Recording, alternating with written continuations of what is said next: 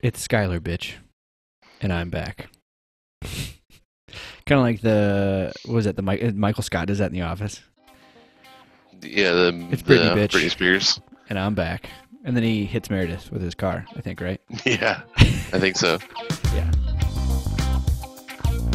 If you save the world, we do it in the asshole?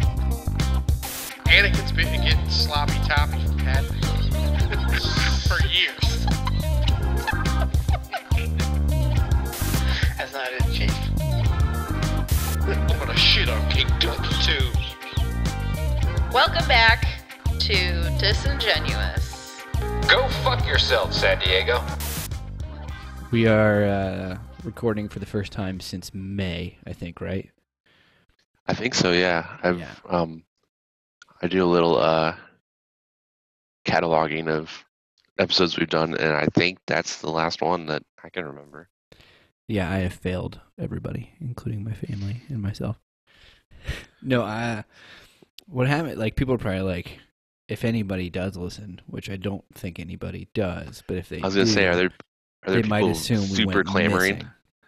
missing. There was not a soul clamoring, except for maybe my sister, who maybe shows some friends this, but no one can ever know. People thought it was already defunct. So we haven't been recording since May just because of life. I got married. I moved. Congratulations, Skylar. Thank you. I got married. I moved. You are now, instead of living in the same apartment complex, a walking distance away, you are a whopping like 50 minutes away. Well, more than that, it's like hour 15. Yeah. Okay. Yeah. Sorry. Yeah. I always give the Current drive the living- benefit of the doubt because I used to commute. Current living situation is not ideal, but hopefully that doesn't last too long. No. However, financially, it is ideal. It is ideal at the moment, yes. So don't. That's the thing, is like, I don't really care how it makes me look. If it financially helps me out, then it's the right move. Right. So who cares? We haven't been together in a long time, which means a lot of shit has happened since the last time we podcasted. Like a lot of shit. The last time me and you spoke, I think one of our last episodes, we actually you made a joke to me. You were like, "Hey, Skylar, what's going to come out first, New Mutants or the Snyder Cut?" And I was narrowly wrong. I actually said that correctly. I was close to making that prediction correct, jokingly, but 2020 is a ridiculous fucking year. And since we've been gone, A, the Snyder Cut has been announced, already crazy, and B, you can watch New Mutants at home It actually came out. right now. Yeah. Now, what came first? Was the announcement? It was the announcement and then New Mutants, right? Yeah, because New Mutants didn't come out in theaters till August, I think. Okay, yeah. So yeah. I was kind of close, but the announcement came beforehand, but it didn't physically come out beforehand. But still, stuff we were making jokes about are now real. Kind of crazy. Yeah, it's a lot of stuff has happened, but I'm still in this weird like limbo with movies in general right now. Because of COVID, everything is sort of held up in the air. You don't know when it's going to happen. Right. And thank God that Warner Brothers finally decided to just release Wonder Woman. Because we've been literally starving for any kind of entertainment. And for them to finally bite the bullet and say, we're going to make this available, they're going to lose money on it. It's going to happen. They are, But- and I bet they're especially kind of kicking themselves because with this vaccine stuff kind of ramping up, the odds of them being able to do an actual decent summer release are slowly growing the more we learn about this vaccine and everything. Yeah. But I still think they made the right decision because, first off, interest has just been dying. Especially, for me personally, it has been. Like, every time I see an ad, I'm like, this is old fucking news. Like, Here's the thing is like I totally agree with you on that about Wonder Woman. At this point it's like I just want to see it, but yeah. I don't really care about it. But there's worse examples than that. Marvel has really dropped the ball with Black Widow. Yeah, I forget about I it know- daily, and when they show pictures, I'm like, I don't even really have any hype for it at all. And it's really fucked up their slate in general because not only has Black Widow been pushed back. Eternals been pushed back. Everything has been pushed back, right? Apparently, it came out today that Florence Pugh's character in Black Widow, Yelena Belova, will be in the Hawkeye miniseries that it will I did see eventually that. come on Disney Plus. Mhm. But I also saw there is a rumor. It's Grace Randolph, who is just annoying to me with all the Snyder Cut stuff. I used to give her some shit, but she's actually, since the all this DC scoop stuff, she's been on point with it. She touts herself too much. She's like, "Look how great I am," which Most of them do. That's what puts me off with her. But anyway, she also said that she thinks that Yelena Belova is in the Falcon and Winter Soldier series, and that's why that's been pushed back, because that was supposed to come out before WandaVision, and WandaVision is coming out first in January. And the theory is that the reason Falcon and Winter Soldier hasn't come out first is because you can't have Yelena Belova in there without releasing Black Widow first. So pushing back Black Widow, not going the Mulan route, even if you charge people for it. HBO Max releasing Wonder Woman 84 has kind of put that to bed, because they're not charging you more for it if you already have a subscription. But pushing Black Widow back has destroyed everything else, at least for the time being, for Marvel. And the other thing too, this is probably business stuff aside, because I probably don't fully grasp that, and I'm probably saying something where anyone on the business end will be like, no, that doesn't make sense. But Disney or Marvel is already hanging its hat on these Disney Plus shows. Like, they want to go all in on Disney Plus and for all of that access. So then why is it a big deal to put Black Widow on there? Because you're already going to be putting a bunch of content on there anyways.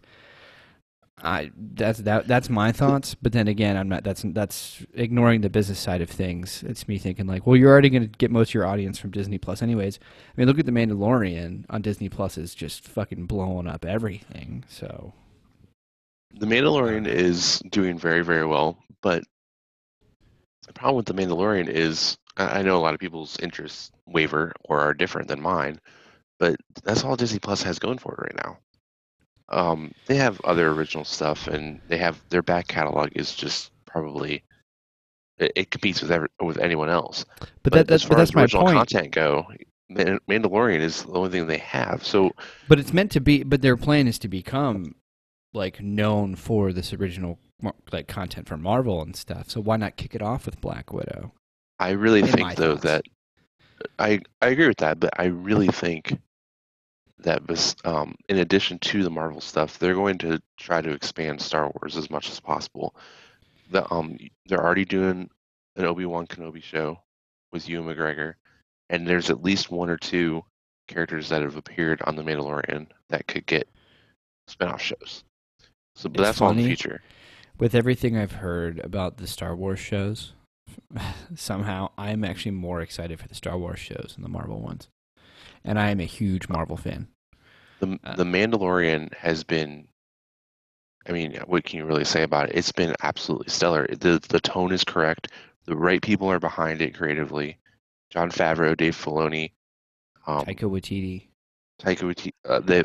All their directors have been great. Deborah Chow, Bryce Dallas Howard has directed a couple great episodes. Oh yeah, they have the right creative team. Mm-hmm.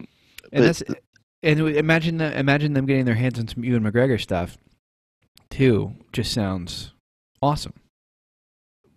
I mean, it's happening at some point, and there's talks of other characters that have either been gone for a while in live action or been in the cartoons so far that are going to come into live action, that they could really expand Star Wars without making more movies. It feels like this should have been the niche they went with Star Wars instead of the sequel movies, which I'm actually... You won't hear me bash on them because I actually enjoy them. I like Daisy Ridley, and everyone knows that I unapologetically love The Last Jedi.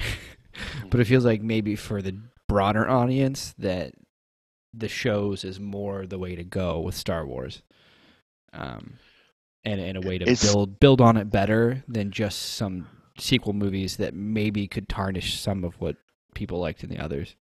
I have a lot of problems with the sequel movies, including the over indulgence of nostalgia. I'm Yeah. I'm a huge fan of nostalgia, but it really was just an overdose of it. And the thing with the shows and with the previous trilogies, the original and the prequel trilogies, is that each movie was released 3 years apart. And then with the shows, you obviously have, even if it's 8 episodes, you have so much more time to tell a story.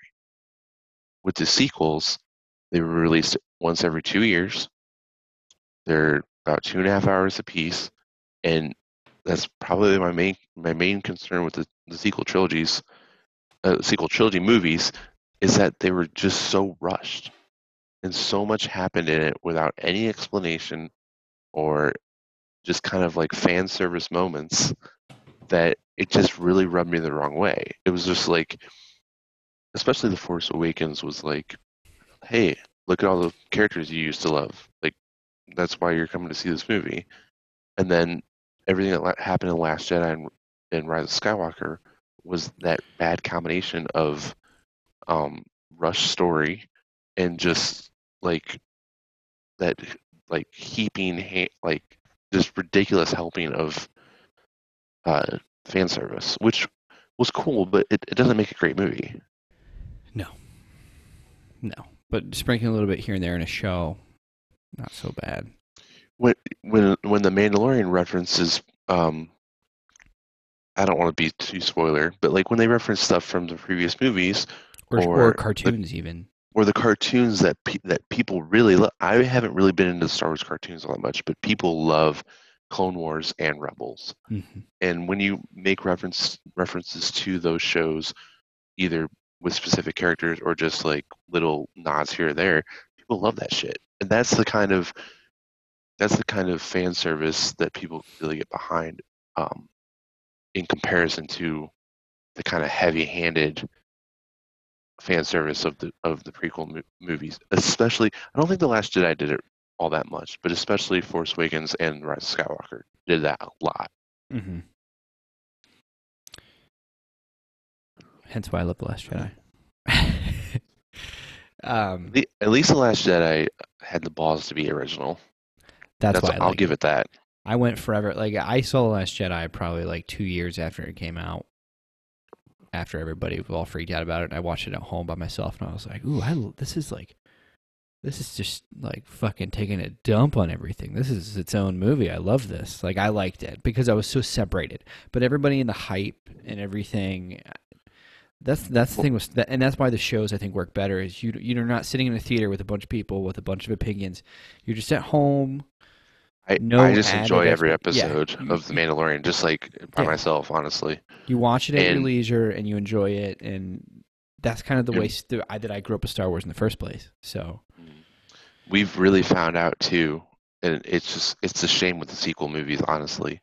We found out with The Mandalorian that if you have a tightly knit creative team that knows what they're doing, even if you have multiple directors for a TV show, obviously multiple directors work better for a TV show, but when you have one like combined driving force behind the content, it's going to work out way better than it did with the movies, where they were like, let's get J.J. Abrams, he directed some good Star Trek movies, let's get Rian Johnson, he directed some great movies, but they have totally different sensibilities, totally different stories, so it didn't work nearly as well as it could have when it was kind of all jumbled, instead of like an example like The Mandalorian, where everyone on board knows what they're doing and they all do the same thing. Yeah, that's an instance where they should have realized early on. It was really they should have learned from watching people like Warner Brothers management at the time. It's being like, you, for better or worse, you commit. You know, you let them formulate their story, and is it worth it in the end? Maybe. If it's not, whatever. But it's going to be respected a lot more than if you just change things up to appeal people constantly, and then it turns out even shittier. Like, you know, like you go J.J. Abrams, and then you go Rian Johnson, then you go back to J.J., and you watch all 3 movies, and you're like, this wasn't a cohesive 3-movie arc at all. But maybe if you would have committed to one person's idea the whole way through, whether you like it or not, at the end, you're like, well, I understand. I see what I appreciate the ambition and what they're trying to tell. Much like a Wachowski's Matrix. Like everyone who saw Revolutions is like, eh. But anyone who talks about it goes, I love that they went for it. You know, you always have to respect the artist's idea. Even as an example, if they had gone with J.J. Abrams being the primary producer of those movies and had Rian Johnson direct them and they were working as a cohesive unit, it would have turned out better. Mm-hmm. The fact that they didn't really have a plan and did each movie individually didn't really make any sense. You've seen with other, even like for example with the Harry Potter movies, the 8 Harry Potter movies had 5 different directors, but they all had the same creative team behind them. And a book. Right, like it's easier to follow that. But I mean, with Star Wars and with comics, like either Marvel or DC, you have a wealth of stories to go off of. So they have source material. But my point is, even like excluding the actors that remain the same throughout all 8 of those movies, they had the same producers, executives, writers, etc., to make it feel like a cohesive franchise instead of, but And they you weren't still had individuality. Like there's a difference between the haphazard approach to the Star Wars sequels and the like cohesive individuality of the Harry Potters. Like And you they still were- have room for individuality. Right, and they were choosing creators that helped serve the purpose that the plan that they already had. Like the Right. director they had for Prisoner of Azkaban, which is most people's favorite, was like Including mine. known for nothing. Like I think he did like some like small indie stuff. Oh no, he was Alfonso Cuarón is a very acclaimed director. He was Oh, before really? Harry Potter, and he's won a couple of Oscars after Harry Potter. He's been an acclaimed director pretty much. He directed Even before Harry Little Potter? Princess in the 90s. He had a couple of Spanish language movies that were very well received.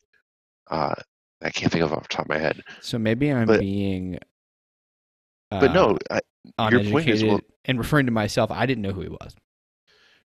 your point is well taken though, because with the first 2 movies, they got Chris Columbus, Mhm. who was great with children actors, with Curly Sue, and then obviously the Home Alone movies in the 90s.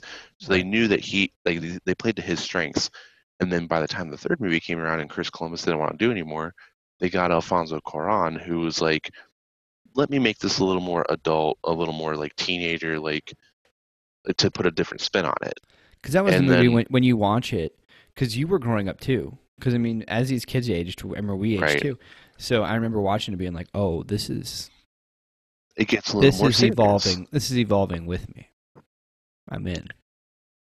Much like the And- books did. So Yeah, I mean, Chris Columbus handled the, I don't want to. It's not like childish, but like the lighter toned books into the movies. yeah, And they're then young as they went kids. along, they got directors that suited those stories. Mhm. That was a cohesive plan that made those movies incredibly successful. And that's something that I wish would have happened with the Star Wars sequels, because everything else that Disney has done, including the cartoons, bringing back Clone Wars for Disney Plus and Rebels, which people really like, but the side stories of Rogue One and Solo were great, and The Mandalorian has been fantastic. Mhm. They've hit out of the ballpark with everything critically, except those like 3 mainline movies. Mhm. And it's just really kind of not a shame. I mean, they're still entertaining movies. Like it's not that big of a deal, but it's like they could have been batting 1,000, if they had just taken. Even if they weren't betting Examples 1,000, from if they, other- if they just had like even the prequels, like they get outlandish and absurd, but it's George Right. Lucas and his ideas through and through. Mhm. Like even if it doesn't fully succeed, you commit, and people will respect you for it. I mean, and that's what, like, you're seeing that kind of now with. We can get into this now, but you're seeing it now with the Zack Snyder's Justice League. People who didn't like Zack Snyder, and admittedly still don't like his films, Mhm. are like, I want to see it. I want to see his idea, where it was going. They're like, nobody likes to be led down a path whether they like it or not, and then just taken off course just because people are scared. Yeah. You know, I think people are excited to see what he was going to do with it, because everyone who saw Justice League is like, this is definitely not his movie, his style, anything. Right. So I think people respect and get excited for somebody's idea, whether, you know, they end up liking it or not. I think the major benefit of Zack Snyder's Justice League, for me personally, is going to be not so much the movie itself, Mm-hmm. but I think it'll be better as a part of the whole, in the sense that if you watch Man of Steel, the Ultimate Edition, the 3-hour rated R cut of Batman vs Superman, and then Zack Snyder's Justice League, they will be a cohesive unit. Right. And And you can hang your hat on that.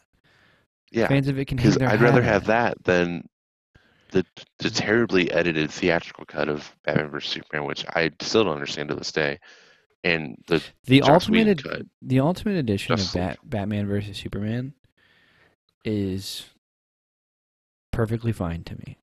To me, it's all subjective. They're either the people who don't like the Zack Snyder ones are totally perfectly fine in their opinion of it, because he does make some Right. bold choices. I happen to like bold choices, which is why I like The Last Jedi, which is why I like movies like Birds of Prey. I think if you watch the ultimate cut and you're kind of sitting there like, they took out the main chunks of this movie. Every time I talk to somebody about Batman vs Superman, I always come back to I sat here and watched the entire 3 hours of it, and the biggest takeaway from that movie of the Ultimate Edition cut to me was, this made so much more damn sense than when I saw it in theaters. Yeah. Like they cut out like explicit details from the movie that made it make more sense. I was like baffled to why this even happened. They took Like- out the whole beginning thing. When I saw it in theaters, I'm like, okay, that was cool. Yeah. I don't understand the point of it. It seems a little rushed and doesn't fully work.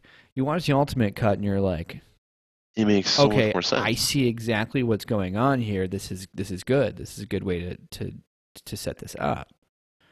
And I know Batman and Superman are the main focus of that movie, and then obviously Wonder Woman later. But like putting all that stuff back in made Lois Lane an actually great character in that movie.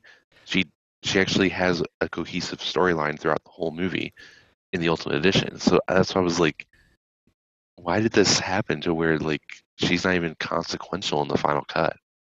And more importantly, the thing it did for me too is I love Man of Steel. And at the end of Man of Steel, there's that iconic scene where he's at the Daily Planet Mm-hmm. and he's got his glasses on and she's like, welcome to the planet. And he's like, glad to be here, Lois. And I get amped. I'm like, okay. So moving forward, I get to see some Clark Kent, which you didn't get to see in Man of Steel at all. When you watch the theatrical cut of BVS, I'm like, There's like sort of. you see him walk behind his glasses, but what was the fucking point of even introducing this element of the story? You watch the ultimate cut, he's like literally investigates the entire movie. investigating. Yeah, he's doing investigative journalism, and I'm like, okay, why would the fuck would you take this out? Why? And it's him doing investigative journalism on Batman in a Batman versus Superman movie. Seems Yeah. kind of like the kind of stuff you'd want to keep. It's kind in of there, relevant right? to Yeah. the story. Yeah, like he's investigating Batman. It also builds up the hype of their battle. He's investigating. They're both researching each other. In the theatrical, it's like, okay, well, Batman's really, really like worried about Superman and studying him. Superman doesn't seem to give a fuck. But then the ultimate Yeah. cut, you're like, okay, they're both kind of researching each other. It's like in the theatrical cut, the scene where he stops where Superman stops the Batmobile and rips off the top of it, and he's like, he says all those lines to Batman. Is like, don't go to the light in the sky. And you're like, in the theatrical cut, you're like, fuck this Why would he douchebag. say Like, that? He doesn't have any he's- animosity towards him. Yeah. Why would he say that? But it builds up in the Ultimate Edition to where you're like, okay, like Clark kind of hates Batman. Doesn't He agree kind of with him at learns all. this guy's a fuck. Yeah, Yeah. So it makes like even like little things like I mean that's not really a little thing, but like that's a good example of something that made way more sense in the Ultimate Edition than the crappy theatrical cut that people freaking despised when it came out. And And I'm really hoping that's what happens with the Snyder cut, because the theatrical cut of like that'd be a good history repeating itself, where the theatrical cut of Batman vs Superman was reviled, and then the people who are fans of Snyder's Batman and Superman stories really loved the Ultimate Edition.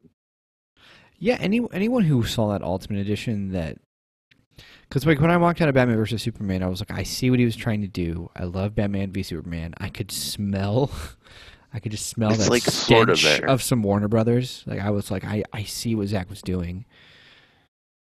They release the Ultimate Cut, you watch it, you're like, okay, I really like this movie. Because for me, I like superhero movies that aren't just like boom, bang, cutscene, yada yada. That's why Infinity War, when I walked out, I was kind of like, I was a little underwhelmed. I love Endgame. Like it has character moments. It takes its time. That's what I liked about Batman vs Superman. And I don't care that it's 3 fucking hours. Who cares? I'll watch 4 hours of that shit of Batman and Superman going about their lives, fighting each other. I don't care. I think it's great. And I think that if you're going to make that story serious and real, it's got to be long. I in my always opinion.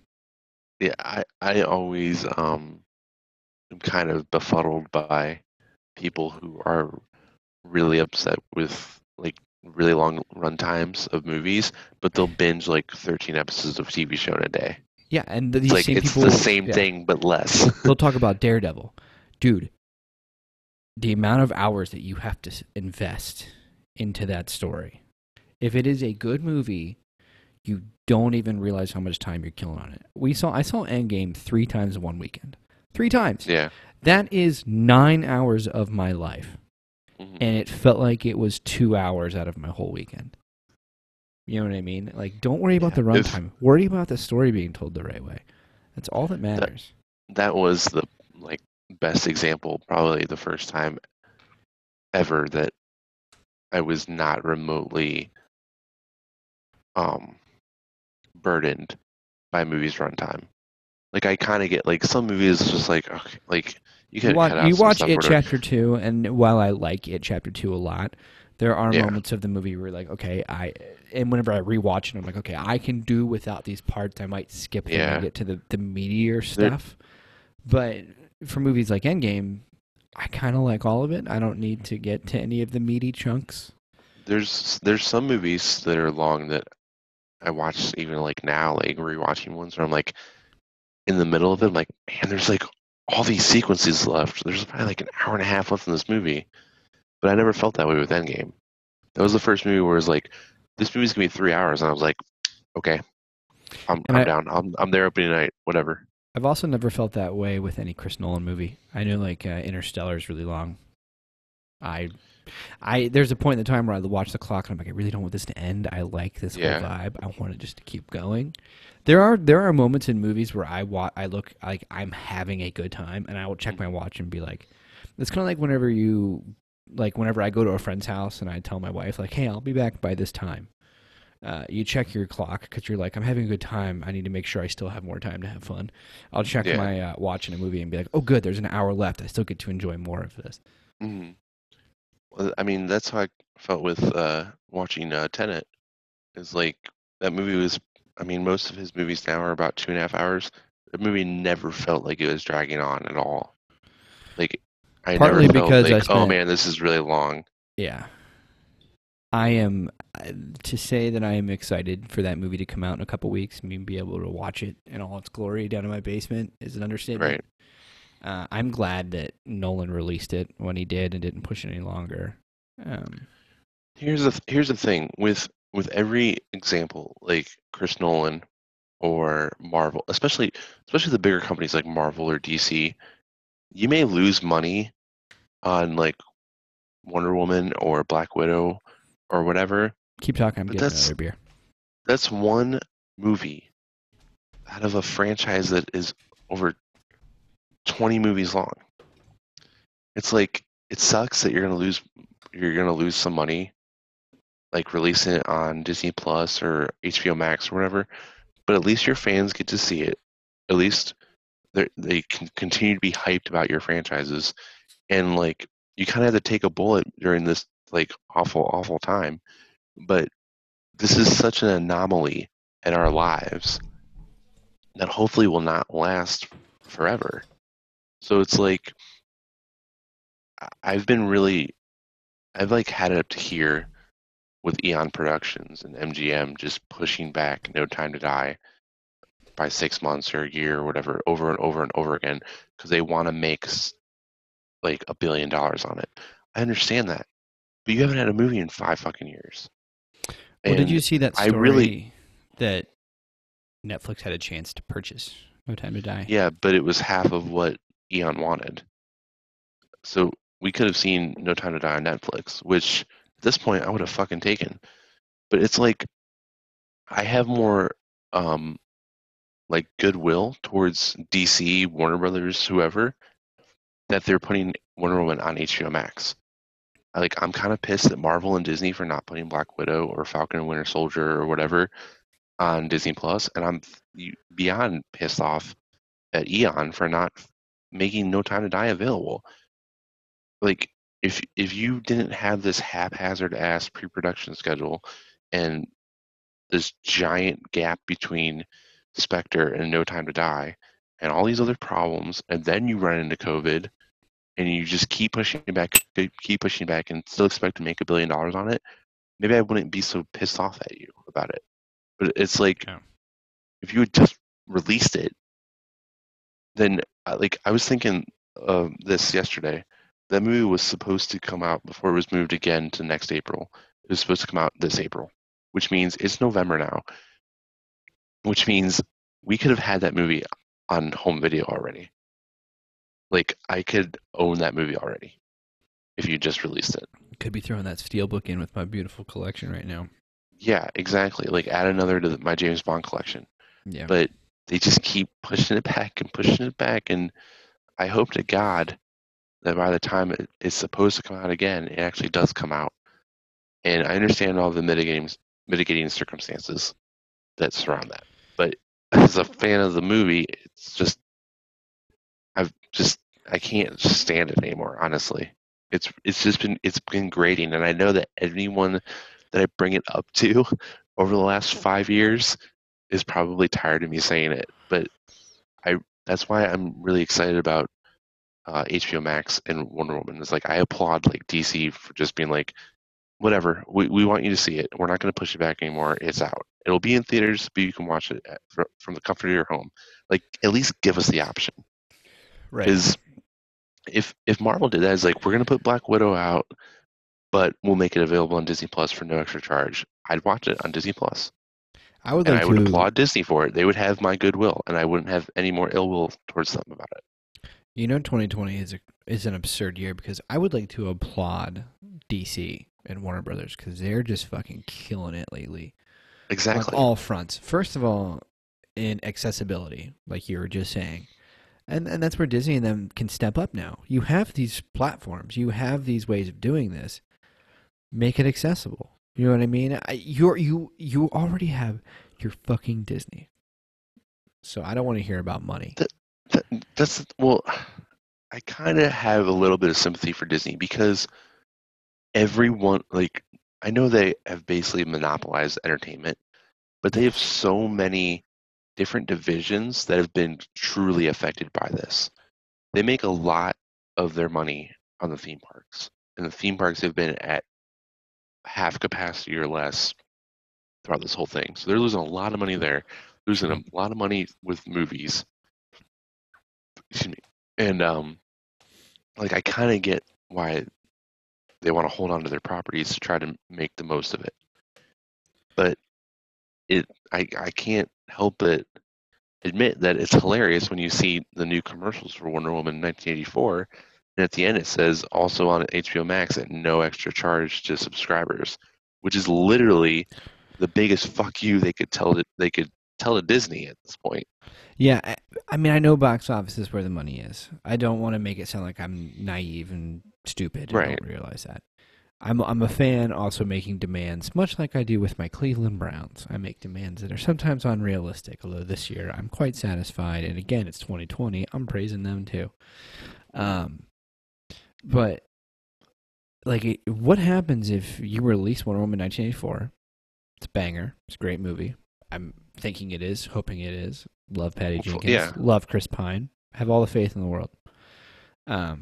People are going to be so grateful they put it up there that they get that content. You got Snyder Cut then coming in HBO Max too.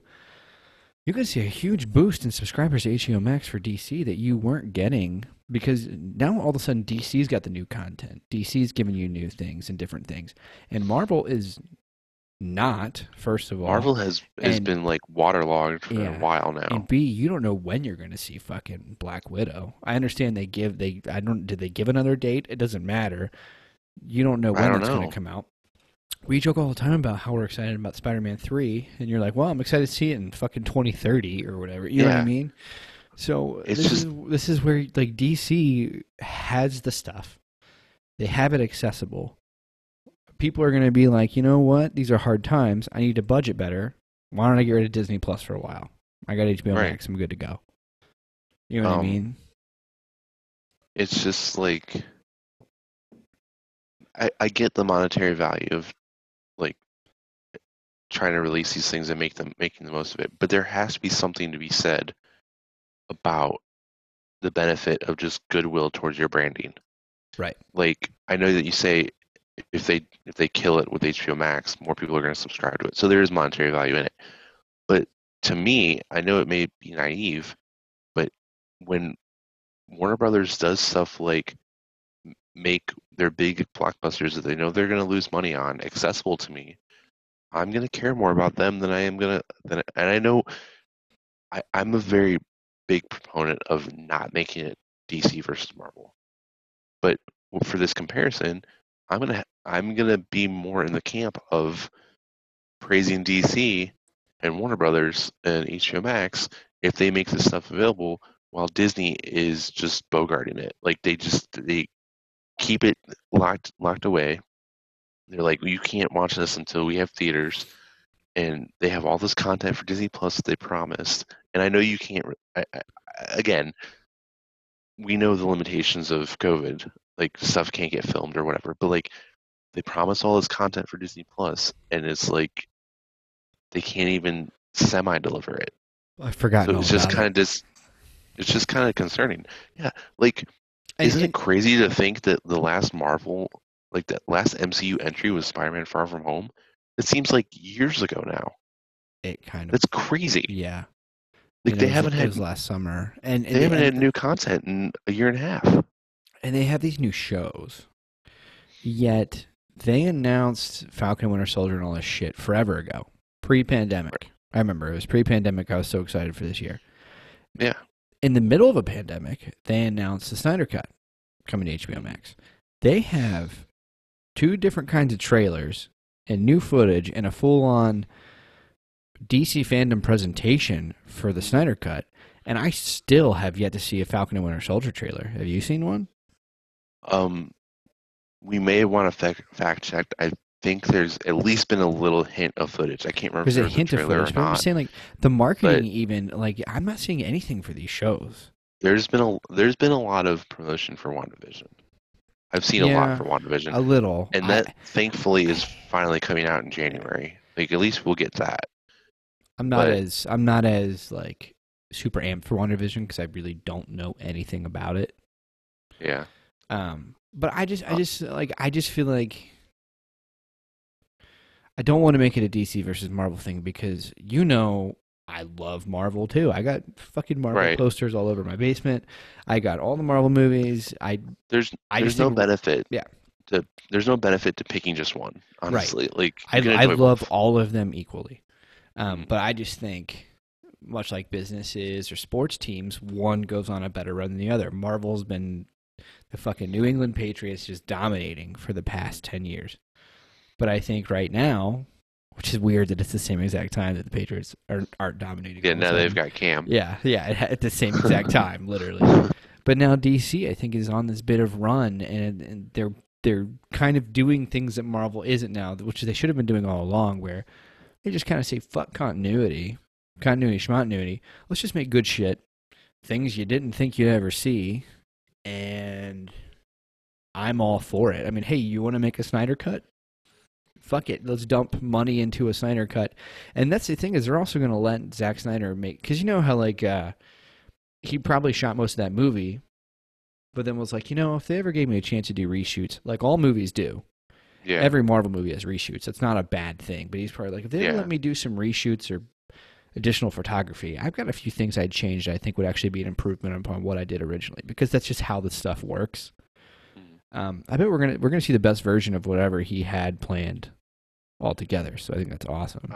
I think besides not filming a couple scenes, like if they're going to include Martian Manhunter or Green Lantern, I think what most of this is reinserting the scenes that were cut, stuff that he already filmed, like Cyborg playing football and stuff like that.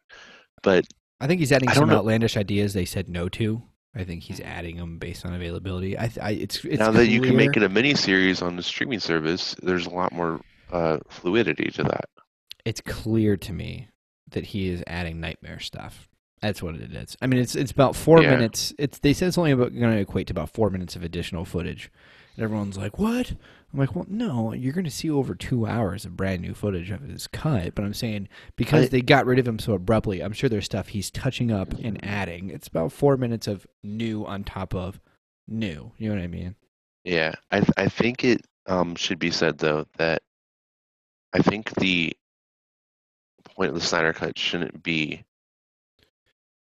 like, what are we getting new in it?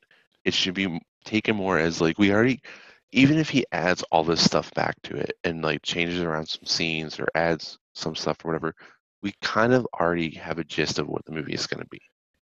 Oh, I think- no, 100%. But we know I think, we know what the movie wasn't, though.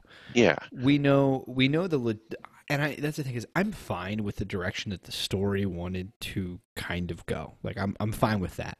But like I did, you left the theater feeling empty. You're like, well, there's no stakes in it. Well- I get where they were going, but it was a hollow story. And I know when you add in the stuff that was taken out, it's going to go the same place, fighting Steppenwolf, beating him. my point being is that I don't think we should take too much stock in how different the movie is going to be, Mhm. but where I think it's more important to think of what branches off of this. The future is more important than ever. If you add nightmare scenes with Joker and Deathstroke, if you introduce Martian Manhunter and Green Lantern, I'm more interested.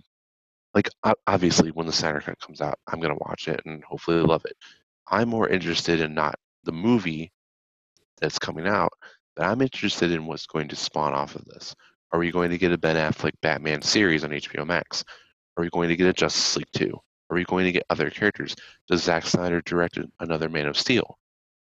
Stuff like that. Like, it's important that this is successful, because if it just comes out and it dead ends, it's like, I don't give a shit about it. I want this to be the jumping off point for the rest, not for the rest of the DCEU, but for the future of the DCEU. I want everything to come off of this and get a Justice League 2 and get another Zack Snyder Superman movie and get more Justice League characters like Martian Manhunter. And thank God Black Adam is introducing like Hawkman, and like I love Superman, Batman, Wonder Woman, but I want this to be successful so we get more characters like Green Arrow, Green Lantern, Get some of the more Hawkman and B players Hawkgirl. in there too. Martian Manhunter, because they deserve their due.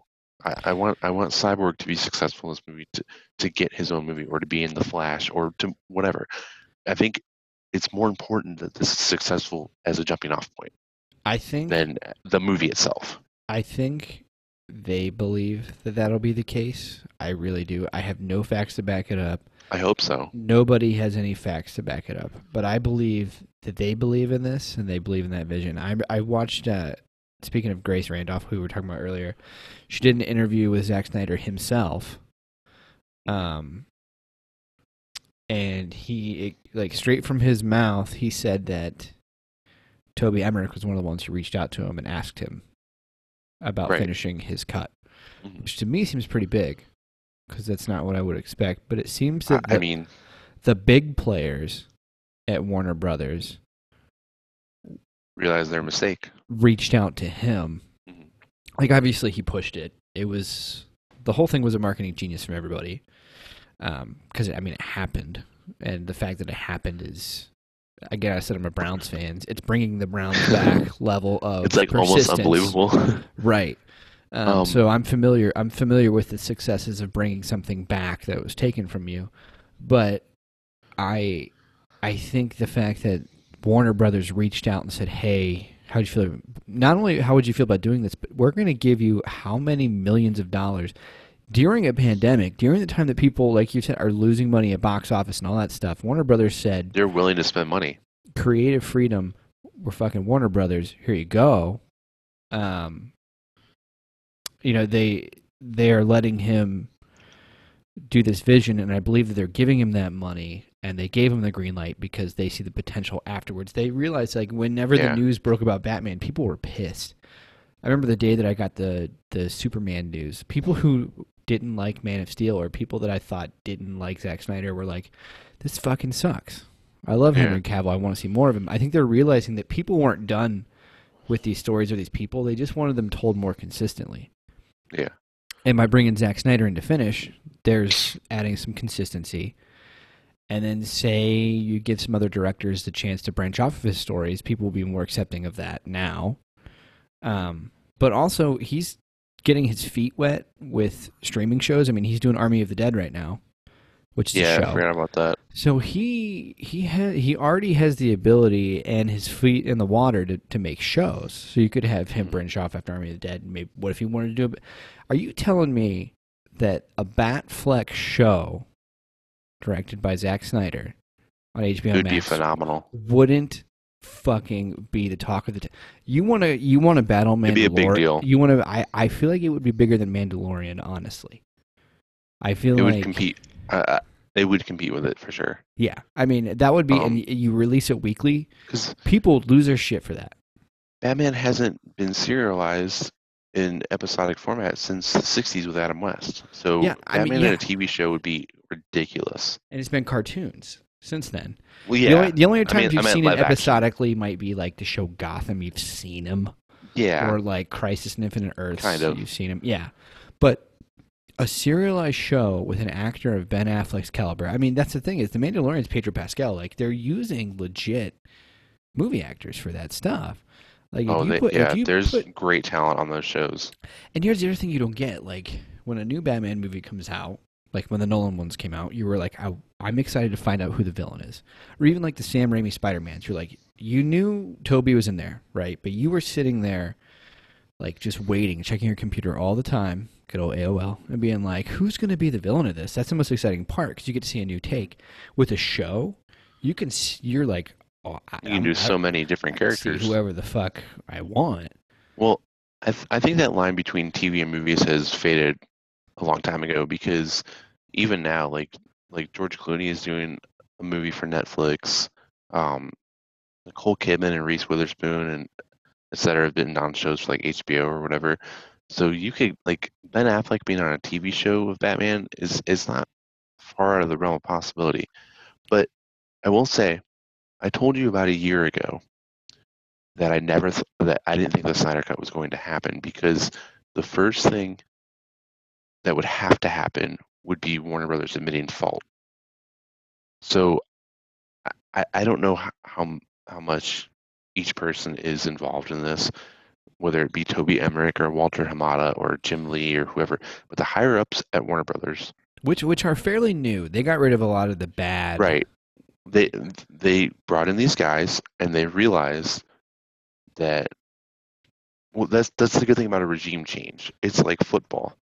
It's like, these guys were bad, but we're not going to be bad, or we're going to try not to be the same as the outgoing regime.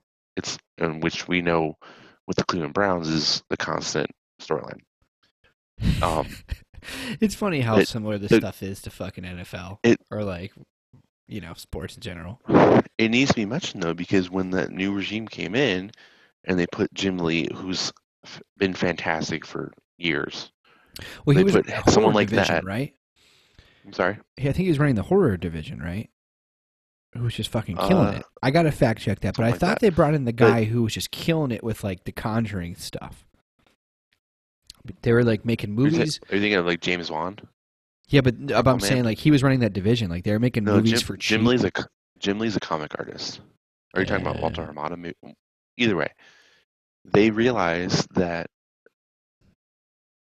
it was a mistake to not make the Snyder Cut a reality, and by Warner Brothers admitting fault and just saying, "Hey, we're going to try to, bring this back because people want it." That's the first step in even that is like the first step in the right direction to fans, so they know that they're serious about getting these movies right. Yeah, I was referring and to having Walter a good Hamada, future. by the way. Yeah, I just looked Okay, it. It was Walter okay. Hamada. Yeah, he was the one who was in charge of like the It and Conjuring and all that kind of Right. stuff. Yeah, but He and Jim Lee, like if you watched any of the DC fandom over the summer, Hamada and Jim Lee were very prevalent in those. So you know that they have a hand in all these things, whether it's movies or TV or whatever. Like again, it's like going back to Harry Potter or The Mandalorian or whatever. You have the cohesive creative unit behind it, and that's going to help DC a lot. and they don't care about telling any kind of story. I mean, they made Joker, which is crazy that movie got made. Whether you like it or not, it's crazy that movie got made. As a semi-historian or at least appreciator of the Academy Awards, I'm still shocked that Joaquin Phoenix won Best Actor for that movie. Like it's astounding to me, honestly. Yeah, like and It's just crazy that that's a fact. that's where they separate themselves from Marvel already. Because as much as I love the MCU and everything it does, I No one's do winning awards for it. I get a little bored for watching 8 guys stand in front of a blue screen, not actually doing the things you're seeing, and it always being, PG-13, no blood, no repercussions, anything. I mean, that is a common complaint of the MCU. I'm watching a ridiculous battle go down, and it's not exactly. There is a watered down element to it. You know what I mean? But when you watch a movie like Joker, It's more about the performance than it is about the film itself. about as real as it gets, and it's almost Yeah. like it's a character study. You're not seeing character studies in the Marvel universe. Like some No. of the raw shit that you're getting with DC is different. I will say for Marvel, especially the last couple of movies, you are getting a lot more emotional complexity than the first couple of again, phases of those movies. But I'm it's still a nowhere fan near again. Yeah. something like I was going to say something about I think you're going to see in a couple years now the continued success of Marvel in the MCU is going to hinge on Tom Holland's Spider-Man a lot. Which and scares me I because think- I'm lukewarm on the I Tom think Holland Marvel- Spider-Man. Marvel has to make it their paramount concern that they get Spider-Man correct going forward. Yeah. And I think I was talking about this with a friend actually even yesterday. It's like it feels so like privileged to talk about how we don't like Spider-Man interacting with other heroes, because for a long time until the Avengers, that was never going to happen. And to see Thor and Captain America and Iron Man together, like we're so spoiled now. But I feel like even with all that crossover potential between characters, like the fact that we see all these characters on screen together is just ridiculous. I always feel like Spider-Man is the exception to that rule. Spider-Man functions best on his own. And if you throw in a character like Daredevil or the Punisher or the Human Torch or, whatever, as like a supporting character or a crossover character or whatever, that can work. But I don't If they want to really. make Spider-Man like lead of the Avengers, like legitimately, if they're going to keep this narrative of like the next Iron Man, I don't think it's going to be as successful because one of the best things about Spider-Man, and you saw this in Tobey Maguire's Spider-Man and Andrew Garfield's Spider-Man, is when he comes off as not out not outwardly mean, but kind of a dick. I think that character works a little more. But Like he's not it's a better when leader. the Avengers are like, "Hey, come help us out," and he's like, "I'm good, but thanks." Like it kind of pissed me off at the end of Homecoming when Iron Man was like, "You're an Avenger," and Spider Man's like, "I'm good actually," and then at the start of his at the very beginning of his next appearance in the MCU, he was like a full blown Avenger. Yeah. Like it totally went against like if they had kept with that story of his like sensibility at the end of Homecoming, it would have turned out better because Spider-Man doesn't really give a shit about the Avengers, and We're I want to see nearing that continue. we're nearing the rabbit hole we could go down of my Sam Raimi boner and how I think he got the character right, and my biggest problem with Marvel is this feeling of him being Tony Stark's little boy and following in his footsteps. That's not Hopefully, is over now. Spider-Man. I'm sorry, Spider-Man No. stands perfectly fine on his own, and they have him with this nice, great life, and I also don't see that as Spider-Man. Spider-Man has always He has been a very privileged life for Spider-Man Spider-Man. in the comics, and the way they've always known him, even in the cartoons, is he was always a tragic story. He was tragic, but it didn't matter how rough his life was. He was always Spider-Man. That's what was so good. That's what Raimi knew. If you watch Spider-Man 2, everything around him is crumbling, but it doesn't matter. He's still Spider-Man. Tony Stark, everything around him is fantastic, and that's fine. That's his story in the comics. He is a billionaire, and he gets his way, and that's who he is. But that's not who Spider-Man is. They're trying to make Spider-Man like that, and that's just not how it works. Tobey Maguire, like that's the thing is the Tobey Maguire ones, like he made the suit himself. Even Andrew Garfield ones, he makes the suit himself. Him being gifted the Tony Stark stuff was kind of not something I loved from the get-go. Oh, his homemade Homecoming suit was great. The whole with the in hoodie. comparison to the other, yeah. Like and then, and if you watch the Toby ones, he lives in like this dumpy, fucking shitty ass apartment. He can't even buy flowers. He can't even buy flowers for Mary Jane. He can hardly afford. And there's no little moments. I know we've talked about this before, but there's no little moments of Tom Holland. Like he's in school, whatever, yacht on his field trips, but it just doesn't. He gets everything he feels like he a wants, Disney. though. It feels like a Disney Channel original movie. Yeah. Partly because there's a lot of Disney Channel original movie stars in these movies, but of course Disney buys Marvel, and then you've seen a bunch of Disney stars in the Homecoming and Far From Home. I digress. But like the Sam Raimi ones, like Mary Jane's a Broadway singer, Peter Parker's trying to fucking deliver pizzas, or he's late to a Broadway show, or in his closet he has one suit and one Spider-Man suit, and he has to choose between his tux or Spider-Man suit. It's like real, raw, everyday living, and then he's always presenting photos to J. Jonah Jameson. They haven't even factored, and it took till Far From Home, but the Daily Bugle is a big part of Peter Parker, and it hasn't played a role in 2 of your Spider-Man movies in the MCU. 2 of them. Not to mention he's appeared 5 times in the other Avengers movie in the Civil War, so he's already been around for a while. Yeah, and where's the photography element?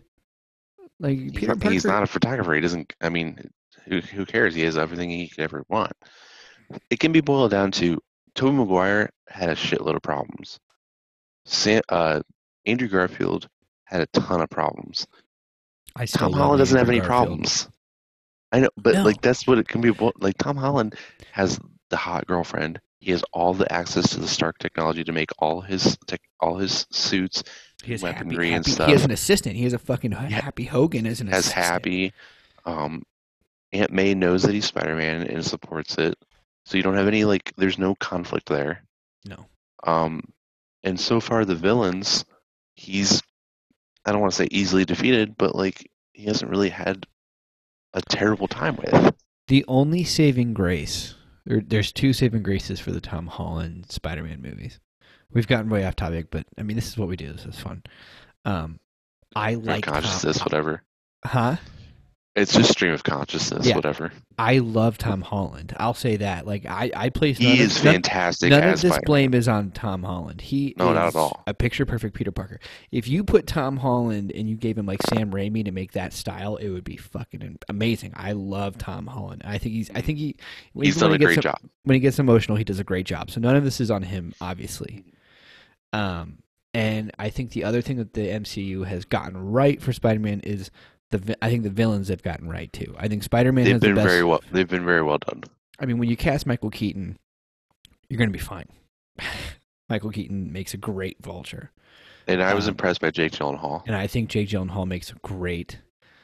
You could have gone a little more raw with him, which I think would be something you do if you've ever watched. I know you haven't seen Nightcrawler yet, but if you watch Nightcrawler, I was almost hoping he'd be a little more Nightcrawler-esque. Whatever. I still think Gyllenhaal's great. I think that it definitely worked.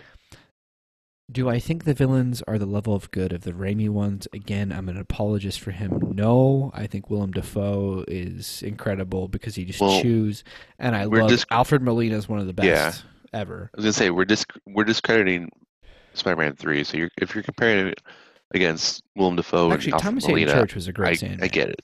I but you understand what I'm saying. Yeah. But I just there's something missing. That's the best way to put it. Like when people ask me who's my favorite Batman, he doesn't have problems. When people ask me, go ahead. He has problems throughout the course of the movies, but they're easily solved. That's the problem. That's the one. Yeah. That's what's missing from his Spider-Man is his problems are easily solved. They're too busy plugging him into the universe. And not focusing on what Spider-Man is. And Spider-Man is New York. Like for me, like when you talk about Superman, like what Zack Snyder does with Superman, you talk about Kansas and a farm and you talk about Metropolis. And he does that. With the Raimi ones, it was New York. Like it's new, and even the Andrew Garfield ones, like you felt New York. When I think of New York, I don't feel that. In modern movies, I think of Spider-Man for sure. The Sam Raimi Spider-Man. Yeah. The other thing that I'm kind of wary about is there has to be a balance between interaction with other characters and individuality for especially Spider-Man. And the thing that I'm really concerned about is that I feel like I'm a spoiled brat about this and I'm complaining about nothing, but the rumor is that we're going to get a live-action Spider-Verse, which means you could have the potential of getting not only Tobey Maguire and Andrew Garfield as alternate versions of Spider-Man, you could get a live-action Miles Morales. You could get Emma Stone back as the alternate Spider-Gwen after Gwen Stacy died. Bring Kirsten Dunst back. You could get Kirsten Dunst. You could have Alfred Molina and Willem Dafoe. Kill her. She deserves and Reese Ifans and whatever. You could take all these characters from previous movies and put them into like a Tom Holland Spider-Verse movie. While that is batshit insane, awesomely crazy, you're sacrificing the individual Spider-Man movie again. You're gonna have him a bit part in Civil War, 2 solo movies that are not essentially Spider-Man, and then 2 appearances in 2 Avengers movies, and then the next step for this Spider-Man is the multiverse. Like, you're not getting an individual Tom Holland Spider-Man movie. It's like they're afraid of him taking the lead on it, which is utter bullshit. He is totally apt for taking the lead on that. I agree. To lead a movie by himself, he can do it. Yeah, it feels like they're afraid. They're genuinely afraid to let him. Like they gave Toby free reign. Like this is your movie. Like there are moments in Spider-Man 2 where the camera is on Tobey Maguire's face for 5 minutes straight, where he tells a story, and while you'd be thinking that's terrible and doesn't work, it works. Like it 100% works. They're not It giving Tom showcases his Holland. ability. Yeah, they're not showcasing him. That's why I'm excited that he's making this movie Charity with the Russo brothers, with as a PTSD soldier. Like they're letting him showcase some ability, but like Marvel, come on, man. Like I want to also state this. I'm nervous about the Spider-Verse movie because That's what I'm saying. and it's because of Sony. Because Sony does not. It should be no shocker. They don't make the best decisions. They don't play well with others either. Correct. And they realized that they had a random gem in Into the Spider-Verse, which it is. Yeah. Because the fact that that movie worked is beyond all of us. That movie's amazing. Mm-hmm. And it shouldn't have been, but it was amazing. Now they're like, oh, it's amazing. We're just going to recreate that in live action. My fear is that that's what they're going to do. They're going to recreate it in live action. But there has to be a purpose and an emotional reason to do it. And I don't think you're at that point yet. I just don't. I think they're just throwing everything in there. They're just throwing it in. And also, the Into the Spider-Verse, did they have to mix in a bunch of old villains? Like I'm hearing about Alfred Molina joining, and I'm hearing about Jamie Foxx joining. If you throw too much shit into this just for nostalgia's sake, that's all it's going to be. It's not going to be the charm of Into the Spider-Verse. It's going to be Force Awakens. Yeah, like don't get me wrong. I loved all of the stories and all that stuff, but bear in mind, Into the Spider-Verse went off of zero nostalgia. Zero. Yeah. All those Peter B. Parker is brand new to you and brand new to me. It's all new characters, but good storytelling. This is all going to be just, hey, you remember this guy? And they're just going to plop him on the screen and tell you to eat it up. And I don't want them. I want it to be more earned for like someone like Tobey Maguire means a lot to me as Spider-Man. Andrew Garfield, the same thing. I actually really enjoy the Amazing Spider-Man movies and his portrayal. Mm-hmm. I don't want them to sell those guys short. And I know you feel the same fear that I do with that. It's just, I think the problem I have with the Spider-Verse live-action movie, if it does happen, is it's like on one hand, I really want to see it. Because seeing Toby come back, seeing Andrew Garfield come back, and whatever, and giving them a new like purpose in this movie is something I want to see. But again, like if you really just focus on Tom Holland, it's sacrificing the growth of his version of Spider-Man. And I think if you do this, because it'll be a nostalgia fest. If you want to do it in a movie or two down the road, that's he great. needs an individual Spider-Man movie. I think he because does. of the death of Tony Stark now and his full separate, I think you have a real opportunity to just grow the shit out of him. And I don't want them to miss that. The only way to me that this works is if you have the three main movie Spider-Man team up against a multiverse version of the Sinister Six. But that's going to take time. You can't just throw that together. I mean, I just feel if you bring in Green Goblin and Doc Ock from Toby, you bring in Electro and whatever from Rhino from Andrew Garfield, and then you bring in Vulture. Please don't bring back. You know what I mean? Giamatti. Yeah, Vulture and Mysterio from Holland. It could work that way. Yes, But I agree, it needs some kind of time to develop.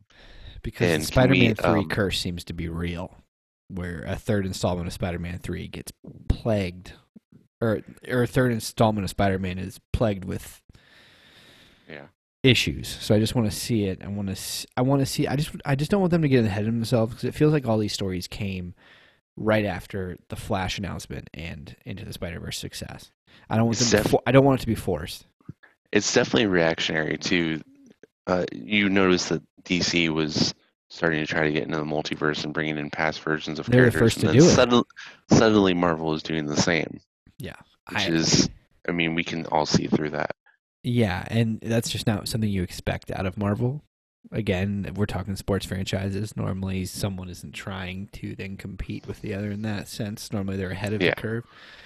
I think DC's makes more sense. I think if you're going to make a Flashpoint movie, which is synonymous with time travel, Not to mention you're already ahead of the game because you included someone in your DC universe in a show, which is something Marvel's never done. They haven't even acknowledged the shows.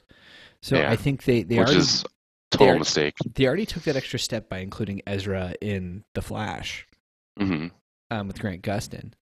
But I just think that if you're going to bring back and notice they're not talking about bringing back like the only person they're bringing back that isn't in that universe is Michael Keaton, because I did hear a rumor today that Linda Carter may return as Wonder Woman, which would be kind of ridiculous. But again, I'm not trying to be biased, but it just seems more effective on the DC end because of the historical nature of Michael Keaton's from the fucking 80s, right?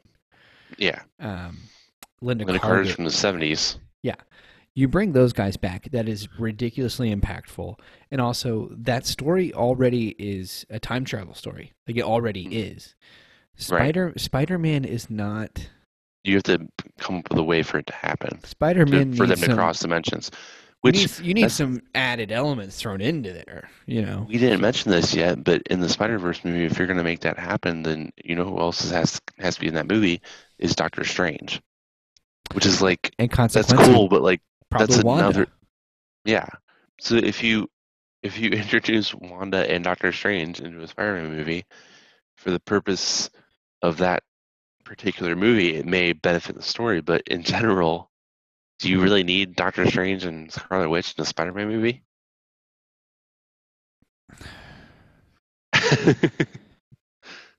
It's just I get where they're going with it, but it just seems unnecessary. Yeah, I'll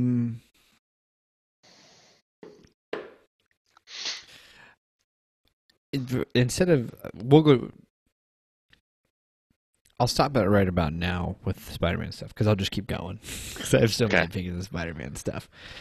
I want them to do it right, but I just don't know that they will. I try really hard not to be like those people who say, well, Michael Keaton was my Batman and I just can't accept any of these future iterations. I'm trying not to be that kind of person and not trying to be like, well, when I was a kid, Tobey Maguire movies really struck with me, so those are the quintessential ones, and not be accepting of new content. I'm trying really hard not to be that guy. But something just feels empty, and I think it's all these other characters. And when I go to see a Spider-Man movie, I don't feel like I'm seeing a Spider-Man movie.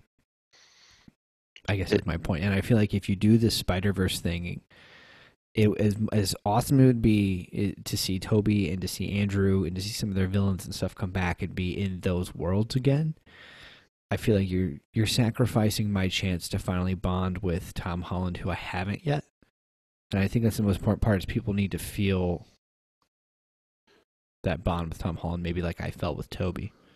Which maybe some young people do now. I don't know. But I personally don't. Honestly, I've seen a lot of people online. People love Tom Holland's Spider-Man. And again, I think he's a great Peter Parker. I don't want it to get lost. But isn't it kind of sad that he's made the most appearances of Spider-Man so far, and you feel the least connected to him? He's made more appearances than Toby and Andrew. Actually, he's made 5 appearances that ties the other 2 actors. Yeah, and you feel like the least amount of connection to his, at least to me. I feel more emotionally connected to Toby, and I think I just always will. Yeah. I mean, just because Sam Raimi did something different with... All the Marvel movies look the same. Again, I am a Marvel fan. This feels like I'm bashing on them, but they all look and feel the same. If you watch, Sam Raimi took Spider-Man 2 is shot with like this golden classical film look to it. Mm-hmm. Half the movie is Tobey Maguire just being shit on with real problems. Plenty of moments he's not even Spider-Man, you know. And it just works. I just don't think that you have those risks or those styles being used in an MCU Spider-Man. Well, if you think about all the Spider-Man movies, besides let's just do live action because Into the Spider-Verse was just groundbreaking, honestly, as an animated film and a film in general. But my point is, think of the 3 Tobey movies, the 2 Andrew movies, and the 2, I'm just talking individual Spider-Man, Tom Holland movies. The only, I know a lot of people have a lot of reference for Spider-Man 2, but to me that kind of built on what the first one did. The only one of those movies that were groundbreaking for their time and laid the foundation for other movies like it was the first Sam Raimi Spider-Man. I love the first Amazing Spider-Man with Andrew Garfield. I'm not a huge fan of the second one. And the Tom Holland Spider-Man movies are they're good, but they're more okay, They feel right? hollow. The only, and I fucking hate Spider-Man 3. And like I said, Spider-Man 2 I love built it for guilty upon the pleasure. foundation of the first Spider-Man. But if you think of it in like an objective way, the only one of those Spider-Man movies so far that has felt any sort of groundbreaking or just like revolutionary was the first Sam Raimi one. And we haven't had another movie like that since, as far as Spider-Man goes. And specifically, the one thing I always reference from the Raimi movies too, compared to the new ones, is that fight scene at the end of Spider-Man 1 was so... There's like this fight scene between Green Goblin and Spider-Man where It's brutal. brutal and bloody For 2002? and stylized. It still is fucking stylized and cool today. Like sound effects and slow-mo. Like I watch it It's now like- and I'm like, this is one of the most timeless fight scenes I've ever seen. That it still is cool. And I'm it's a now live almost action. 30. I saw that when I was Yeah. in middle school. And I'm literally like, that, like, I see a CGI Tom Holland webbing up drones. I mean, it's Yeah. not I the get your point. same as the ground hand-to-hand bloody combat, that you see the end of Spider-Man 1 in like an abandoned warehouse. It's just it's those things that, and especially seeing that as a kid too, Yeah. it was scary to me. And even- like, he fucking stabs. Willem Dafoe gets stabbed with a glider and dies. Yeah. Like that stuff was scary to me as a kid, which was impactful. It's like they are afraid to make things that real today. Everything more just feels grounded. It feels watered down Yeah. and hollow, and that's my problem. I'm kind of sick of feeling this emptiness. Like that was cool. I was entertained. Yeah. I don't really want to. This sounds pretentious, and especially pretentious from someone who's been robbed of movies for the past 10 months.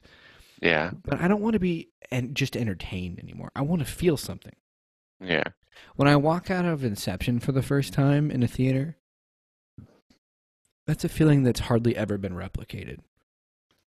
Like a profound, like it literally changed the way I look at all movies and all entertainment. You know what I mean? Like I want to find that again, and I just don't think the MCU is doing that. I just feel like DC is a little more on the trend of doing that. I think they maybe always have been. I think the '89 Batman was transcendent that way.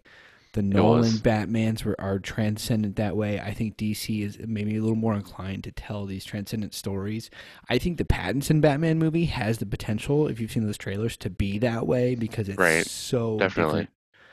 I mean, you watch that trailer and you're like, the fuck is this? This is like Seven meets the Daredevil Netflix series. You know what I mean? Using Nirvana as like the trailer music.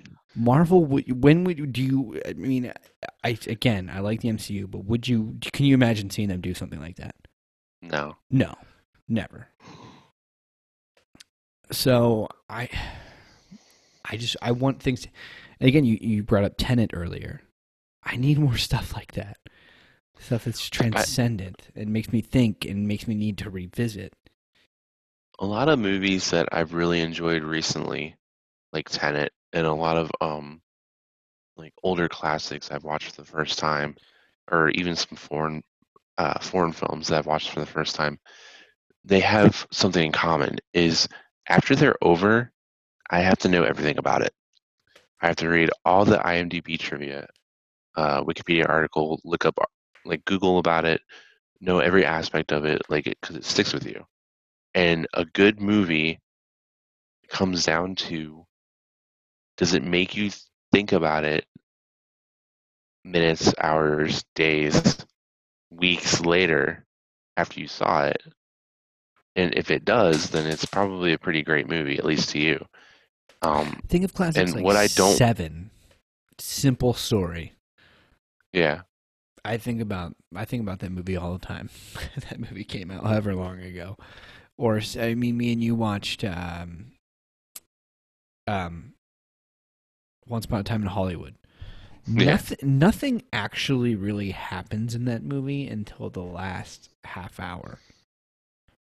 Right. But it ends, and I'm like, "Fuck, man! I need to learn more about how this got made, and I need to watch this again." Like, it's stuff like that, I guess, that I need. But A little less of the after credits. Here's another ensemble movie coming. Yeah, it's like I just hope that the Marvel movies moving forward are more like that and less forgettable after you've watched them. Which is why I Like, liked Endgame.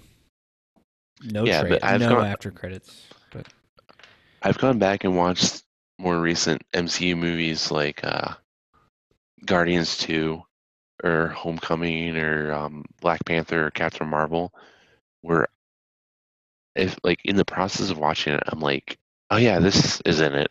I forgot this part or something, because like there's parts of those movies that are semi-forgettable, and I don't want that to be, the continuing story of the MCU going forward, especially with Spider-Man. I think I do think Kevin Feige is smart enough that he's going to make necessary changes and he's going to change things up a bit. I think that's why he was smart enough to make Endgame and it really wasn't Finality. Endgame. Yeah, I think he realized, all right, we're at the peak of our powers. It's going to start getting old. We need to wrap this up. Gotta do something different. In this way now, so that we can open the door to do some different shit moving forward. Otherwise, people are going to be like, people already are getting tired of the formulaic. Yeah. I remember a long time ago seeing like a chart of the Marvel formula. This was like in phase 1 or 2 of. It's a joke, the but it MCU. is real. When you watch it, it totally is is real. There are a lot of similar elements. Absolutely. And it sucks because I love Chadwick Boseman. And I Yeah. think he was phenomenal as Black Panther. And Still such a bummer. I'll always appreciate that movie for him and everything he does. And yeah, it fucking bums me out about him. But there is, when you watch that movie, there's a formulaic nature to it that I just don't enjoy. I enjoy him. I enjoy Michael B. Jordan. I enjoy you can historical nature of enjoy it. I individual enjoy the performances. Yes. Mm. But I just... The formula still exists. There is still the formula there. And I'd rather... And that's the thing have, about these, individual stories. That's the thing about DC right now is there is zero formula. They are literally just giving it to the creator, letting the creator make it and saying, well, it's either part of the universe or did you like this movie? Because that's all there is to it. You know what I mean? Like Joker.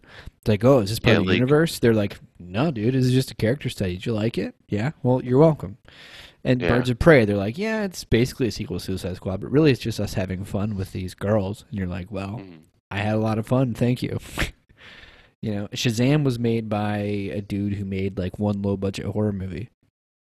They don't care. And tell me, at Shazam, Birds of Prey, Joker, Aquaman, those movies, there's no formula. Those all stand 100%. They're all different movies. On their own.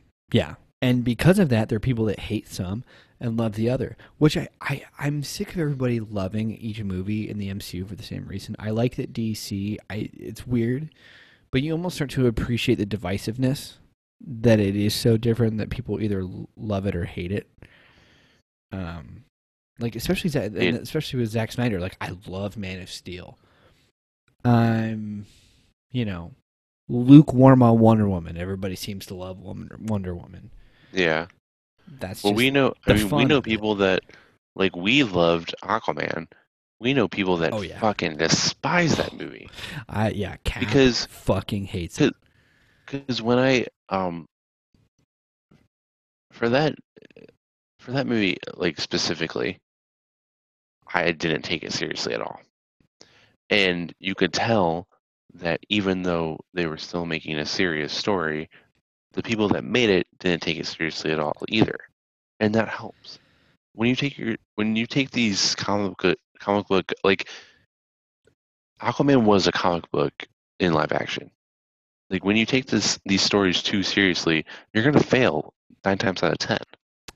Although I do believe that the Batman story, there's something serious to tell, which is like why I enjoy Snyder's way of Batman's a looking little at it. different though than Right. Aquaman but when or you're talking Shazam. about Aquaman and Shazam, they approach it 100% the correct way. We're not Yeah, going to make a that's right, the serious approach. universe expanding story. No, we're just going to, this is an absurd concept. We're going to make an absurd movie around it. Shazam is literally big. It's just like Tom Hanks big. But Pretty with much. but with horror elements in it, which I didn't expect. Love that. Which is kind of jarring, but Love that about it. They didn't give a fuck. Aquaman is literally like an 80s it's like Avatar. Top Gun with superheroes. Yeah, it's the most absurd thing you've ever seen, and I'm like, well, I'm not going to watch anything else like this. So It's like if you approach it with that sensibility and just appreciate it for what it is and not make it too serious, then like I appreciated it more that way. And I want to see like an Aquaman sequel with Black Manta and whoever else because it'll be just as absurd as the first one, and that's fine. Yeah. Because Aquaman doesn't need to win Oscars and be like critically like a critical darling or anything. Like it's a fun comic movie. That's what it was supposed to be. Yeah. And but that movie is so different than all the other movies in the DCEU. That's what I want to keep happening. I want like DC's strength, even with Zack Snyder, and then hopefully going forward is choosing someone to helm the project and let them do their thing. You Right. didn't hire them for no reason, and it's worked with mostly to an extent with Snyder. It worked with Patty Jenkins. It's worked with David F. Sandberg and James Wan. Just keep doing that. Just keep doing that over and over again. Let the people that you've hired go out and do their job, and you'll get successful. And more importantly, you'll get varied movies. Because even letting Kathy Yan do her thing for Birds of Prey. Oh, yeah, Birds of Prey is. It was so successful. It was better than like, and that's why David Ayer gets so much shit for Suicide Squad because they meddled with him so much. Like if you had let him do his thing, you probably would have gotten a better movie. I do think that you're going to see an Ayer cut coming out. It won't be announced until the Snyder Cut is out, but No, I think it's still coming. I think it's too easy for them to piece that together. I think that's not a relatively difficult process to put together this Snyder Cut because everything he already shot everything. You know, like that movie, you just compile his cut and you release it. I don't see any harm in doing that, and I think they know that that's only going to increase their subscribers and increase their goodwill. Because that's the thing, whether the movie's good or not, you're trying to make up for mistakes you've made. People are going to appreciate that. You know, they already have their opinion of the movie. That's not going to change. You know, but if you show that you're trying to correct some things and just stick to visions, regardless of universe, because that's the thing that could butcher their own universe. Yeah, I mean, releasing the Snyder Cut can butcher certain parts of other movies they've made since they don't care. They just want the best version of each movie out now. But the good thing about DC doing that is that if you're familiar with their work, just talking directors wise, like I'm not really sure of what all like the Black Adam director has done, but like whatever. But for example, Is Todd that David S. Phillips. Sandberg again? Is it the same No, guy that made the first one? it's somebody else. I can't remember his name at the moment. Okay. But you let Todd Phillips do what he wanted with Joker, and that Yeah. turned out. But like to get hype started for these movies, if you're like privileged enough or researched enough to know what a director has done, when they're announced that they're doing a movie, you're going to get more excited about it because you know that DC is going to give their directors more leeway. Like James Gunn doing a Suicide Squad movie is just absolutely bananas because you know what James Gunn can do. Dude, they're gonna Like, have I'm the excited fucking for that King movie. Shark in there. I'm more excited for that movie because James Gunn is doing it than if it was just like some guy that like they Dude, just inserted in there. Like the director brings hype to the movie just by name alone. Like the cast of that movie is bananas. It has Taika Waititi, and I have a sneaking suspicion that he's King Shark, which would be incredible. oh, definitely. Pete Davidson, Nathan Margot Fillion, Robbie, of course. John Cena, Michael Rooker, That movie's gonna be wild. Taika Waititi, Idris Elba, Viola Davis, Sean Gunn. Joel Kinnaman's back. But are you more excited about that movie because James Gunn is doing it, and you know DC is gonna let him do whatever? Like Yeah, they're not. one of the reasons they're not gonna. like he they're not gonna said- give a fuck. He can do whatever the hell he wants. he said that one of the main reasons he signed on to do that movie was because DC was like, you can. I mean, obviously there's a pool of characters you could choose from, but he's like, choose whoever you want. You can do whatever you want with them. Yeah. Like you don't get that free reign over at Marvel. No, that is the new DC. It's whatever the hell you want to make. We're not trying to create a cinematic universe here.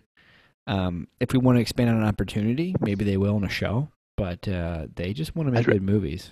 I'd rather they do that. Just make good movies, and then if a Justice League movie comes up and you can just insert characters from other movies, it can work. I'd rather they do that than make everything so connected. I think that DC has a real opportunity here. I think that this is the last thing I'll touch on before we wrap up.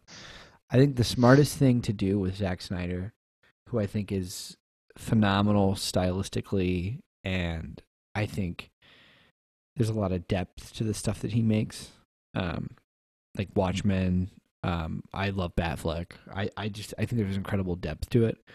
I think the thing that's always hurt him is when it comes to movies, I think that he's restricted by it having to be such a short runtime, and his ambitions sometimes outweigh the runtimes and the format that he's portraying his stuff in. I think Right. the person who decides to use him for a show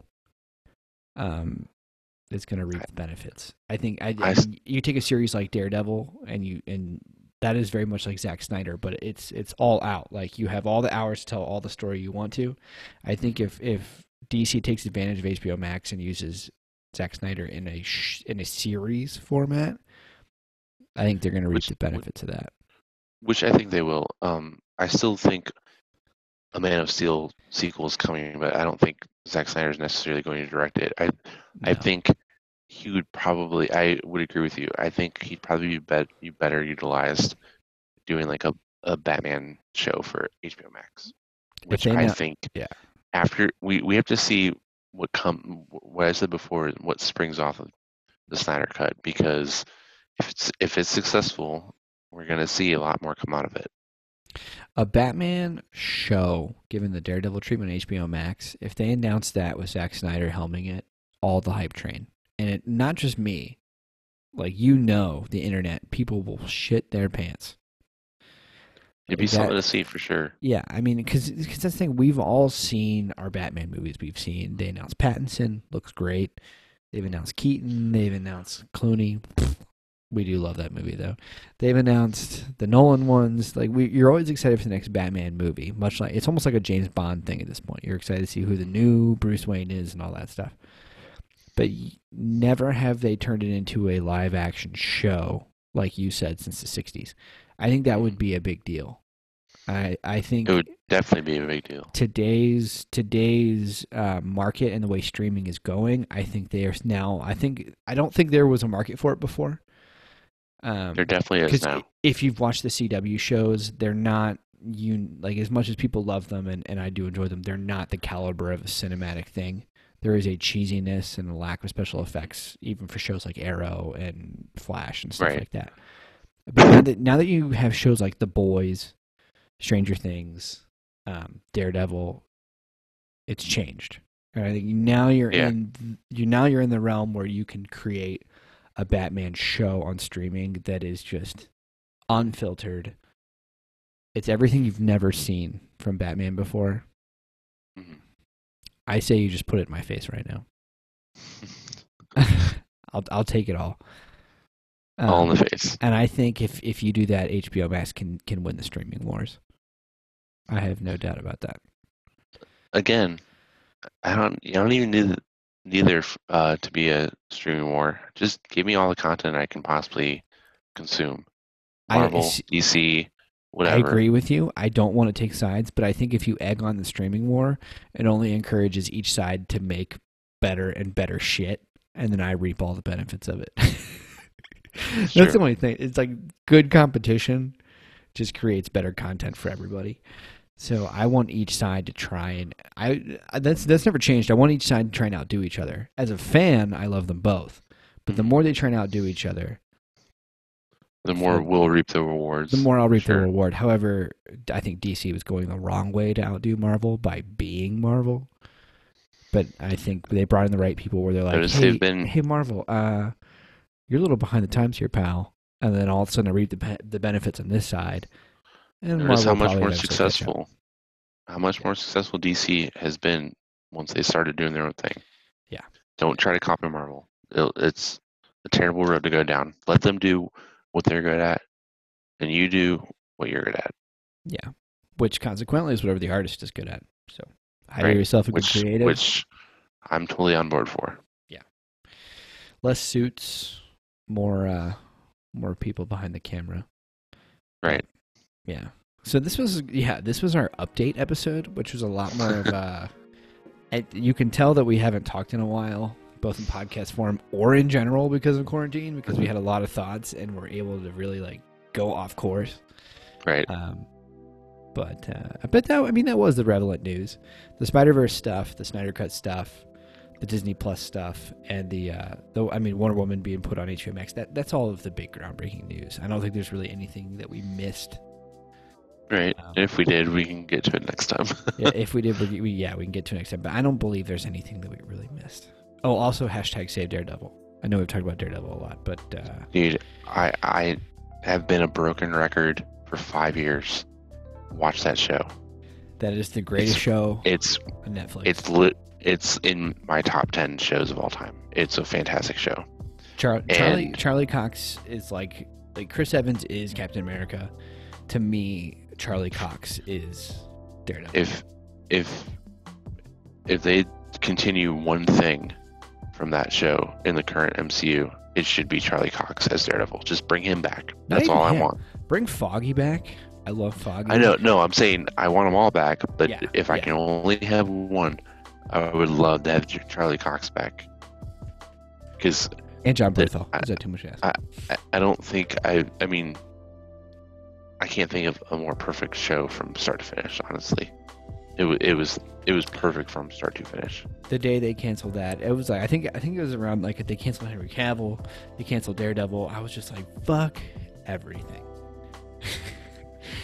Bring him back, please. I already Hopefully, heard Henry Cavill's probably coming back. From what I hear, and cameos. But I think someone, he will. it's Superman's a big IP. They're gonna pick that up. And I still think Henry Cavill's he's perfect for a modern day Superman. I mean, look at him. I just hope that now that Marvel has the rights back to Daredevil, we'll get more Daredevil in its current form because it was Yeah, phenomenal. but I want it raw and R-rated like it was before. Because Daredevil is if they- not a clean story. It isn't just honestly, I would take a more mature movie of it with the same actors. But if they Yeah. continue the series, throw it on Hulu. If you don't want to put it on Disney Plus with all your kid-friendly stuff, throw it on Hulu. It'll be successful. Last point. I realized I said that. There are rumors that Disney is going to include like an 18 plus category. This came from Grace Randolph too. She might have heard that. Do it. Because now that they have Daredevil, they might be pushing that kind of content on like an 18 and See, up. I just like Disney is known for family-friendly entertainment, but it's 2020. People aren't stupid. You can have Snow White and TVMA Daredevil on the same streaming service. If you gotta block it behind like a parental guidance like wall, like that's whatever. But like they can appear in the same service. It's not that big of a deal anymore. I don't know why it would be. I live do by it. I live by these words: adapt or die. Exactly. Disney, If adapt or die. if Yeah. if you throw all of Daredevil and the other Netflix shows on Disney Plus and then continue to make more seasons of it or whatever, that only helps your cause to get people to Yeah. subscribe to Disney Plus. It'll certainly keep me around. Any of those people bitching about like, well, I don't want my kids to watch this. It's parental Yeah, fuck settings. them. There's parental settings, bro. Don't pay the Right. money to go see this. You have you can make it's not my problem. you can password protect your profiles and you can make kid only profiles. It's not that hard. Also, don't Just do pretend you didn't grow up in the '80s where every horror movie was sex and you were out Right. smoking cigs and escaping. Don't Hypocrites. act like we're like a terrible everything is so watered down now. You grew up in the most unfiltered world of all time. Right. Come on. I would love to log on to Disney Plus soon in the future and see Daredevil. Yeah. Just do it. I haven't used Disney Plus in months because there's nothing for me on it right now. Dude, Mandalorian.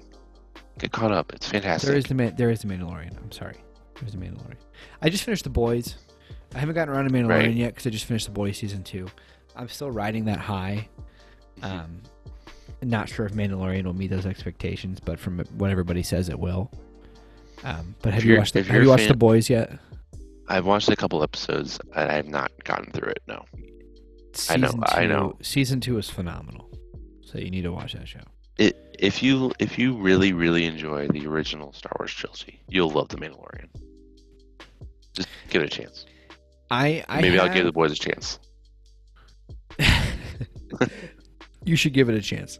I know. My favorite is that I'll tell you the storyline, but it's not like it's like a subplot. Is the water guy? Yeah. He gets Deep.